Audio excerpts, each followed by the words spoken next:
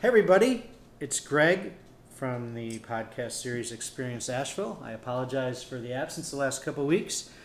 Today we're at Pilot Cove and we're going to talk a little bit about mountain biking. Before we start, I just want to thank our sponsor Yonaware, which be on the lookout in August. They got some of the coolest designed apparel I've seen in Western North Carolina in a while. So with that being said, we're going to dive right into the podcast today and we're going to jump around a little bit. So I'm with Colin from Pilot Cove, and I'm Barrett from Red Wolf Mountain Bike Tours. And before we start, we're doing the podcast from Pilot Cove.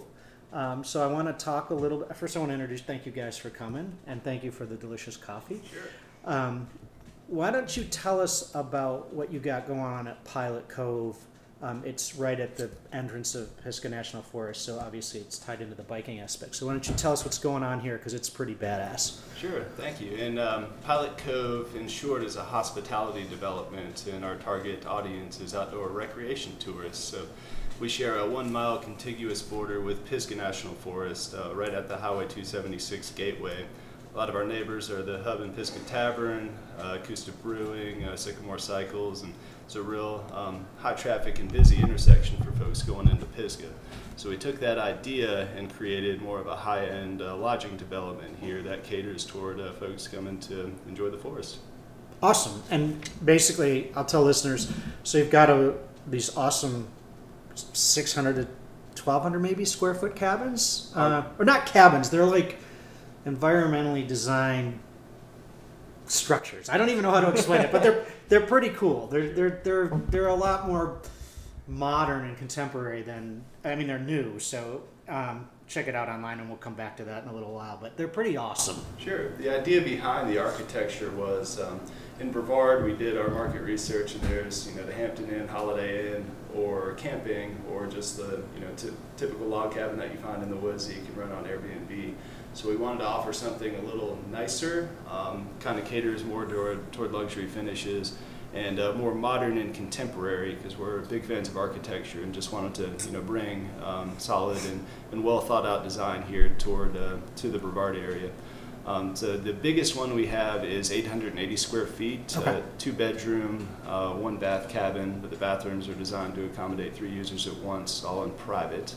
And then we have a 1-bedroom model that is 660 square feet, and then an efficiency or studio model that's 440 square feet.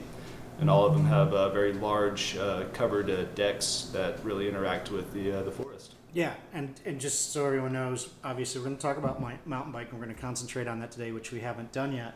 But you're right at the entrance to the park, or National Forest, I should say. But you basically, whether you want to hike, bike, camp, fish, it's all literally 5 minutes away. Drink beer, we'll get to that later. So anyway, let's start with you, Barrett. You're going to be our mountain bike guy today, again from Red Wolf Mountain Bike Tours. Tell us before we start, I want to get to know you guys a little bit. Tell me where you're from and how you ended up here.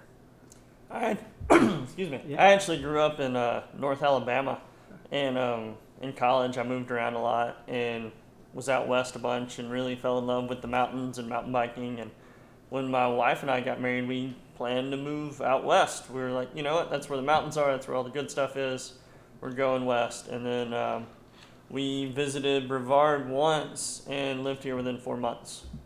That's pretty awesome. Yeah, we found it. We're like, this is awesome. It's literally everything we wanted, except for good skiing. But That's the southeast. You're gonna have you'll to move. You'll just have that. But the area is amazing. You can ride your bike year round pretty much. The cost of living compared to going out to Boulder or something like that, it's just way more manageable. And we're Southerners. We like the South. So you just packed up and came here, and it's like, we're going to make it work. Yeah, we came up here. My wife got a job, and then, I just tagged along. So That's awesome. And Colin, how about you? How did you, I know you were originally from Georgia. Correct. So just tell us how you ended up here as well. Sure. I was working for a trail design company called Trail Design Specialists, and they're just north of Athens, Georgia, where I was living at the time. And it was during the recession when they were doing a lot of trail building projects here at Pisgah National Forest. We had a 14-month contract to work on Moore Cove, Lower 2 Miles of Looking Glass Rock Trail, and some other ones. near Rainbow Falls as well. And so I could either commute up here and stay 4 or 5 days at a time camping essentially, and then go back. And we would work during nice weather windows, so it wasn't exactly a Monday through Friday gig. Or I could move up here. So my wife and I decided it was time to relocate to a different town. Awesome. So welcome to North Carolina, you guys.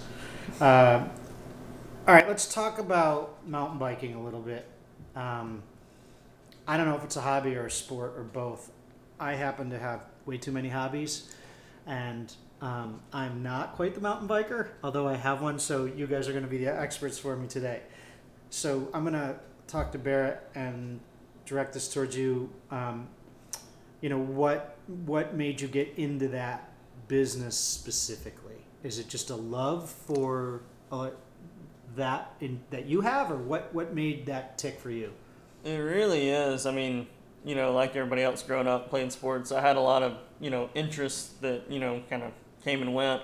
But once I got into riding bikes, when I was a teenager, riding little BMX bikes, and then I discovered mountain bikes, and it was kind of all over from there. Like, that's where I kind of based all my travels around going to mountain bike, that sort of thing. And it really became a passion of mine that was just, this is what I really love doing, And so when we made the move up here a couple years ago, it was like, I knew, like, I did the whole, like, corporate thing in college and stuff, and knew that wasn't really my gig. And so I tried to really think about what I wanted to do, and I was like, I really just want to ride my bike. Like, and get paid for it. Yeah, well, I mean, it's like so much more than that. But what it's turned into is, like, what I realized is I love taking people out and helping them to understand, like, the experiences that I get to have out in the woods.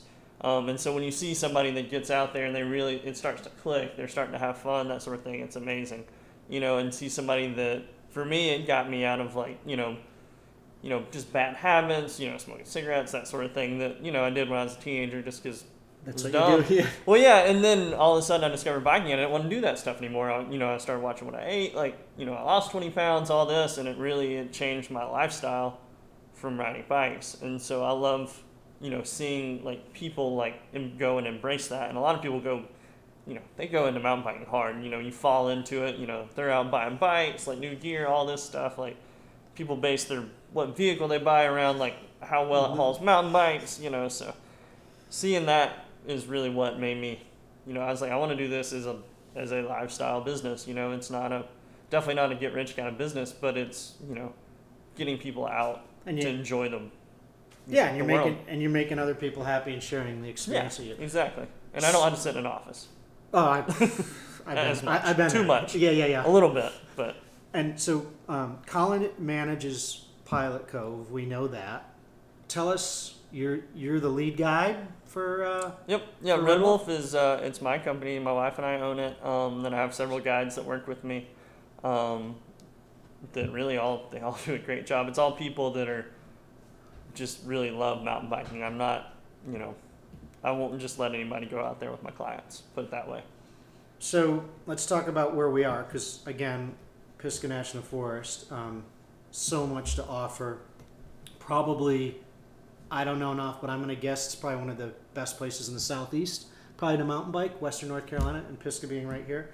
Let's just talk about the area. I don't know. I know enough about the hiking system. I don't know enough about the mountain bike trail system. So just give listeners a little insight, because it's right here. I mean, you literally could ride right out the driveway here and be on a trail very quickly. So just give listeners a little piece of what they have right in this backyard here. Yeah, for sure. So, like, from here at Pilot Cove, you're right at the 276 entrance to the Pisgah Ranger District. So Pisgah is a huge national forest that has hundreds of miles of trail. It extends, like, all past Boone, that sort of thing. But here in Brevard is what, a lot of people call Pisgah proper, or when you talk about riding mountain bikes in Pisgah, most people mean the trails here. Right. Like, literally right outside the door we're sitting at. So right. From here, you can ride up and get to, like, the, super well-known, like, Bennett Gap, gnarly downhill fun trail that, it's one of those that, people travel a long way to ride. So Pisgah has a personality that's kind of interesting. It's typical you're going to climb for an hour plus at a time, often, not all the trails, but a lot of them. And then the downhills are rocky, rooty, and, pretty challenging, a lot of them. But are they, so you're guiding obviously different skill level trails for different Yep. people, like sort of like skiing, Yep. based, beginner, moderate, advanced type of thing. Yep, for sure. Yeah, there's I mean, we take all skill levels out.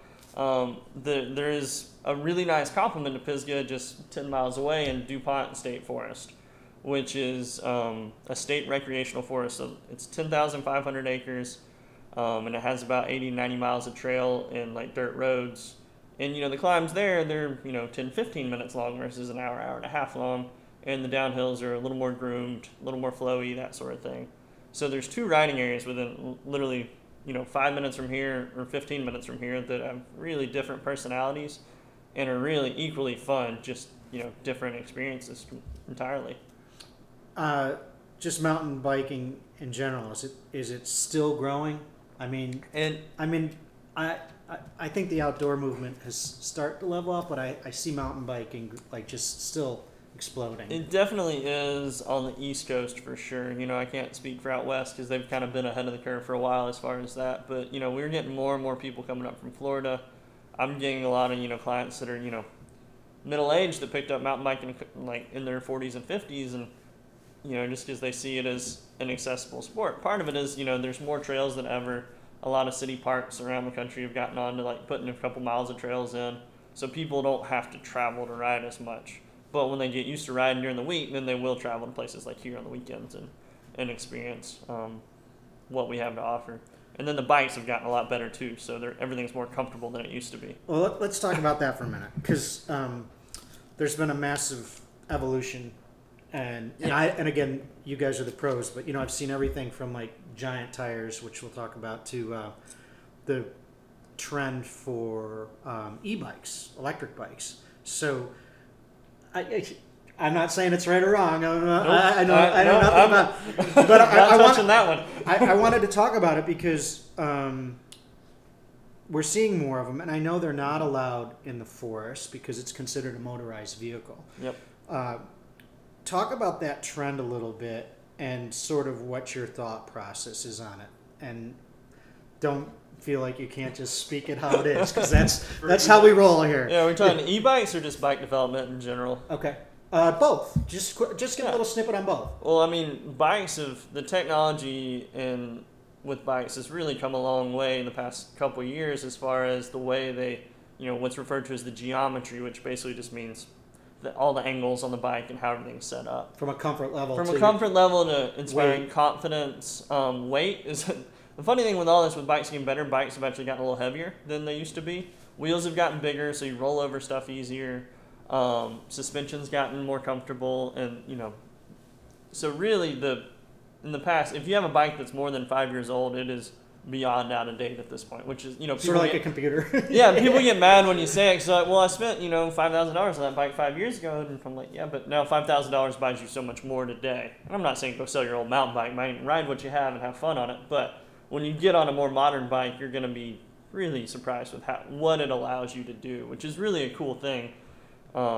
Just to see like with the 29er wheels and the plus size tires, that sort of thing, it really helps out. And then e-bikes is a whole another can of worms that is really interesting and definitely have their appropriate uses in areas where they're allowed. That's the big thing is people that sell e-bikes need to make sure they educate their customers on where they're allowed, that sort of thing. Sure, and we know they're allowed around town, but they are considered a motorized vehicle. Yep. You don't need to be riding them on sidewalks. I mean, you don't need to be riding any bike on a sidewalk, if you're an adult. But, because the speeds you can go are so much higher, like uphill and stuff. They're really, I think they're going to be awesome for like trail builders to get in, hauling tools in. Photographers for racing, stuff like that. There are a lot of really good uses for them. Or people that, like if I was to go out and hurt my knee and not be able to really pedal full speed for a while, like I think an e-bike would be a great way to at least go bomb some forest roads and get out and do what I like to do without, even if I had an injury or disability that wouldn't allow me. So there's appropriate uses for sure. But ripping single track and Pisgah is not one of them, guys. So cool. There's a purity and I guess in essence to riding bicycles is one of the most perfect machines you can imagine, and getting out there, especially in the wilderness areas, it really detracts from the experience when you see folks on e-bikes out there. Yeah, like I said, I I don't know enough about it. I know can be sort of like Yeah. politics. Either you like Oh, it yeah. one way or you don't, and there's Yeah. nothing wrong with that, you know. Yeah. So there's also a trend. Like I know, hey, I'm gonna put my pack on and hike in for 3 days, and I've been reading a little bit where that's sort of catching on with mountain biking, where they're basically saying, you know what, I'm gonna do a 3-day trip, and I'm actually gonna move from point A to B and put my tent on it, and I don't know what you call that right now, but It's called bike packing. bike packing. Okay. Bike packing. Okay, So- and are you doing any of that? Are you seeing more of that? Or Yeah, just talk I've- about that briefly. Yeah, for sure. That's coming on really strong because it falls under that really cool human-powered travel and point-to-point stuff, just like backpacking does. But with bikepacking, you can potentially see a little more, or you just don't have to walk, which is my thing. I don't like walking places. I like riding a bike. It's more fun for me. It's more engaging. And then you have, like any outdoor pursuit, you have the whole gear aspect that people love to nerd out about. But bikepacking came on strong with the rise of the popularity of the Tour Divide, which is a big race that goes from Banff, Canada, down to the Mexican border. Yep. And so, it's a 2,000-mile thing, and that's really gotten a lot of media coverage lately in the past few years. And people seeing that, and really it's opening up their minds to what they can do here. It's like you could go out in Pisgah and do a multi-day loop and not have to come back home. Just take a water filter, a tent, or a hammock, and strap it to your bike and Be done. figure it out. Go have fun, and it's a really, really cool experience that is, it's just opening up some new possibilities for people, and it really just, it's just a really fun thing to do. It looks pretty. It's good. really It fun. looks pretty fun. When all you have to do all day is ride your bike, and just to get to another place, and that's the only thing on the agenda. Talk about clearing your head. It's amazing. And for me, I think GoPros and the mounting systems they have made it's drawn so much more attention. You just see different angles of the sport and what's going on. Technology in general, I think, is really brought a lot of attention. Got to do it for the gram. So I want to talk a little bit, because there's going to be some environmentalists that might be listening. Let's talk about the impact that bikes have on the trails. And again, certainly opinions from both you guys. Should bikers have separate trails? I don't even know who has the right of way if I'm hiking down the trail. I assume the hiker does. But talk a little bit about hiking, mountain biking, and the trail system. Just a little bit about overall and the take on that, so listeners have an idea what's going I on. guess as a background in Pisgah, a lot of the trails are old Forest Service roads and networks of them. And so they weren't designed like DuPont for purpose-built trail use. And they've accommodated a lot of different users, from hikers to equestrian uses on open trails are big here in Western North Carolina as well. So a lot of them are old roads that have just been rutted and eroded over time. Some are fall lines straight down the mountain, and some kind of wind their way along the old road beds. But it's good to have multiple uses, and we don't see bikes being, I would say, they don't destroy the trails any more than hiking or just natural erosion would. Right. Okay. Yeah, for sure. So guys, I'm walking down the trail and you're coming down the bike. Who's got the right of way? You got the right of way. Okay. For sure. So, just to set this straight, because I try to tell all my clients this, but this is something everybody should know. Bikers yield to everybody. We have to yield to everybody. We're the bottom of that little triangle you see. Except for cars. Right? It goes walker, biker, Yeah. then a car. Yeah. Yeah. So, on the trail, basically, if you're on foot, you have the right of way over horses and bikes. But mountain bikers, you yield to hikers, you yield to horses, and you also yield to uphill riders. Okay. So if you're going down a hill and there's somebody pedaling up it straight at you, because all our trails are pretty much multi-directional, you got to yield to them. And a lot of times they'll pull off and wave you on through, and that's fine. Right. And that's definitely happens with hikers and stuff. Most hikers are they'll smile at you, wave you by, no big deal. But if they're trudging up the trail, you got to pull off and let them pass. And that's something that is, as the sport grows, I see is something we have to educate riders on. Rule number one, don't be a jerk. Yeah. Just don't be a jerk. Courtesy. Just Don't be a jerk, because every interaction you have with a hiker or an equestrian or any other trail user is reflective of the mountain bike community as a whole. And all it takes is one or two bad interactions for somebody to see all mountain bikers as, these... One rotten apple. Right? All these, adrenaline junkie jerks bombing down the mountain, that almost ran over my dog. have fun, but like just don't be a jerk. You know, most mountain bikers are also hikers and stuff too. Some aren't, you know, but just think about how you would want to, you know, if you're hiking your dog up a trail and somebody comes around like just mock stupid fast, and then you don't, you know, at least like slow down or say, hey, sorry, whatever, like, you know, be smart. We gotcha. Mountain biking season. Like, we're in a unique area here. It seems to be 4 seasons. Doesn't seem to be unique to summer and fall or whatever. You got to be impacted a little bit by the winter, and maybe people like even going out in light snow, a couple inches or two. But just talk about the 4-season aspect of the sport here, because unlike some parts of Asheville in a higher elevation, you don't get as much snow. So talk about that just briefly. Well, with the seasonality here, we see a lot of people moving here similar to Barrett. Like they would move to a ski resort for the seasonality of activities you can do there. But there it's winter and then summer in terms of summer activities, right, and then snow sports. But here for bicycles specifically, a lot of people move here for riding their bikes year round. And so obviously spring, summer, fall are beautiful times to get out and enjoy the trails.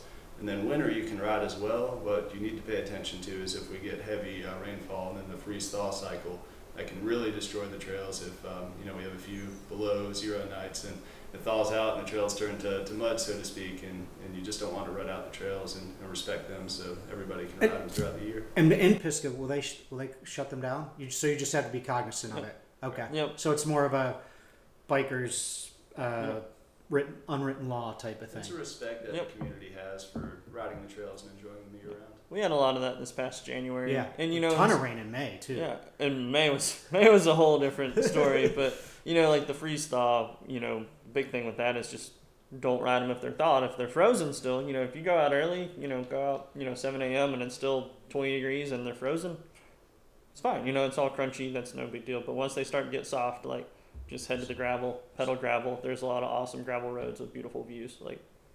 Cool. All right, so Barrett, let's talk a little bit about the mountain biking in general. How do you compete? I mean, I see a zillion bike shops. What separates you guys? What makes you a little bit different? Or is there just enough business to go around right now? Because I know there's other hiking and tour businesses, and I'm friends with them, and friendly competition makes everyone a little bit stronger. Yeah, for sure. Just talk about that briefly. Yeah, I mean, I feel like each of the tour companies, and they all really do a great job. There's not anybody that I'm like, man, look at those guys. Everybody's in it because they love it, and so everybody offers a little different flavor, just as far as kind of what experiences they offer, that sort of thing. I mean, for us in particular, it's, we do it because it's what we love to do, and we work really hard to cater every trip to the individual client. We don't do anything, we don't cram groups together. Everything's private. If you book a trip with us, it's just going to be, you and whoever you bring with you and a guide. And, we try to make sure everything is set up just as really to make it the best experience possible, because we want you to come back. That's been our thing. It's I want you to be my customer more than just one time. I want you to come back and as you progress your skills, we go up to gnarlier trails, that sort of thing. And that's been fun to see, in our second year we have had repeat business, which is, it's really validating. It makes you feel good. It's okay. Sure. Okay, so I can't talk about mountain biking without talking about safety, because I've heard that, it's the number one injury-prone accident thing in the forest. Now, I don't know if that's true or not, but let's just talk about I want you to just touch on safety and, what people can do to sort of avoid. Just talk about the whole accident thing. I've seen some, and thanks again to YouTube and GoPros, because I see more. They're showing the bad things and not the good things, right? It's like the news. But anyway, talk about it just briefly. Safety first. Stay within your skill level. Stay within your skill level. Do your research. Know where you're going. Know what the trails are. You now have cell phone service out there a lot, so that's really important. Yeah. Exactly. Know your maps. Plan your routes. Tell people about it as well. And if you're going out alone, talk to a guide maybe before and get exactly. some education. Bike shops are excellent resources for folks who ride the trails on a daily basis. Just educate yourself and be prepared is 90% of the battle. Yeah, out here, it's if you're going out by yourself, you should carry at least a small first aid kit. Because bumps, bruises, cuts, that stuff happens. Right. You know, even if you are prepared, you know, a lot of stuff happens because people are riding over their head. That's definitely true. But a lot of stuff is just, you know, if you ride enough miles, at some point something's gonna happen. Yeah, you know, I mean, just because it is, I mean, the faster you get, the harder you fall, that sort of thing. You know, when you start off mountain biking, it's more like little bumps and bruises falling over, and then when you get good at it, then you don't fall over as much. But when you do, you're going a lot faster. Right. So Makes sense. be prepared and tell somebody where you're going if you're going by yourself. So let's talk about something fun. Tell me about your favorite piece of gear that you have. It can be your bike, your helmet, your back, whatever your favorite piece of gear that you know. It's got to be my bike. I've got a 2013 Scott Spark. It's due for an upgrade, as we talked about. 5 years old. That's 5 years old. But it's taken me a lot of places, and you know, for the amount I ride, it's just perfect for you know, what we use. But I'm looking to upgrade that soon. But yeah, start with the bike. You can't go anywhere without it. Cool beans. What about you, Brett? I mean, Man, that's tough. I mean, I go through a lot of stuff, but I mean, I will say my WTB Silverado saddle is definitely up there because that's a really important piece of gear. Get a saddle that you get along with because you're gonna spend a lot of time with it, you know. And then also, it's been something that's underrated is having a quality bike rack. Like I use a Yakima rack that's 4-bike rack. It's awesome. Easy in, easy out. out. Easy in. Yeah. It takes me 2 seconds to throw bikes on there. You know, and that makes the experience a lot better. If you're stuffing your bike in the back of your car, like you're not going to want to go as much because that's a pain. Right. So having a good bike rack will make your experience better. Awesome. All right, so we're going to sort of wind down a little bit, and when you guys aren't biking, and you're doing other things, you know, give me a fun secret. It doesn't even have to be secret. A place that you go that you enjoy when you're not working. I would say the Parkway. There's just such a diverse range of activities on it. And I've got a 2-year-old daughter, so I can't go hardcore outdoor activities all the time. But there, it's just taking a picnic, and you know, you can go to Skinny Dip Falls and get on the river, or Graveyard Fields and enjoy waterfalls, or Black Balsam Knob. There's just so much, especially around Brevard, focusing on this area specifically, that you can see for mountain vistas. Road cycling is great up there as well. But it's you know, an American treasure, I think, and it just draws so many people to this area. So it's one of my favorite places to visit. I'm going to just touch on that briefly because when we owned our other business, I was blown away at how many people would come here. And I'm like, have you been up to the Parkway? And they're like, no, we haven't even thought about that. Because, as you mentioned, I think it's one of the most underrated roads that we have in the country, if not the East Coast. It's spectacular. For all your listeners who've never been on the Parkway, do yourself the justice and take a ride in either direction because it's just an awesome road. Anyway, with that being said, when you're not working, Barrett, what are you doing? Where are you going? What are you doing? I mean, honestly, taking the dog and a couple beers and going sitting somewhere on the Davidson River. You know, there's a bunch of little pull-offs on the Davidson. Find one where nobody's parked. Hike down, you know, the couple minutes down in the river and let the dog swim, drink a beer or two. Just, you know, have a good time. Like, it's pretty relaxing, you know. Cool. I'm gonna give a shout out to Pisgah Brewery when they have live music out in the back. I haven't talked about that, but they have a pretty awesome venue out back. So if you guys want to see some live music and they've got any concerts, not to mention they're one of the older breweries in the area. Just a cool shout out to there. So we're gonna wind down. I want you guys to tell us where to find you physically or on media, and if you have any event or anything coming up that you'd like to share with the listeners. How about you, Cal? First, you can find us pilotcove.com. And so just a background, we have 10 vacation rental cabins now, real modern, real luxurious in their finishes. And we're planning phase 2 this winter, so it's going to be anywhere between, I'd say, 8 to 12 more cabins. And we're also planning a glampground segment as well. So stay tuned on our website for more info on the expansion. And also, we just opened, similar to Pisgah, but we have a 300-seat live music amphitheater, and it's also a wedding venue as well. But it's benched into the hillside bordering Pisgah National Forest, and is made from timber frame trees that were harvested from the amphitheater site. So more info is on our website, and be sure to check us out. Yeah, check it out. I got to see that live. It's pretty sweet. So, Barrett, where are we finding you? It's redwolftours.com or on Instagram at redwolftours. And so we meet everybody at the shop or at the trailhead, and just give me a call and we'll set up a ride and show you around. Cool beans. Listen, I really appreciate you guys taking the time today. I'm Greg at Incline Adventures, and that's Incline without the I, so nclineadventures.com. Thank you guys for listening, and we'll catch up with you on the next podcast.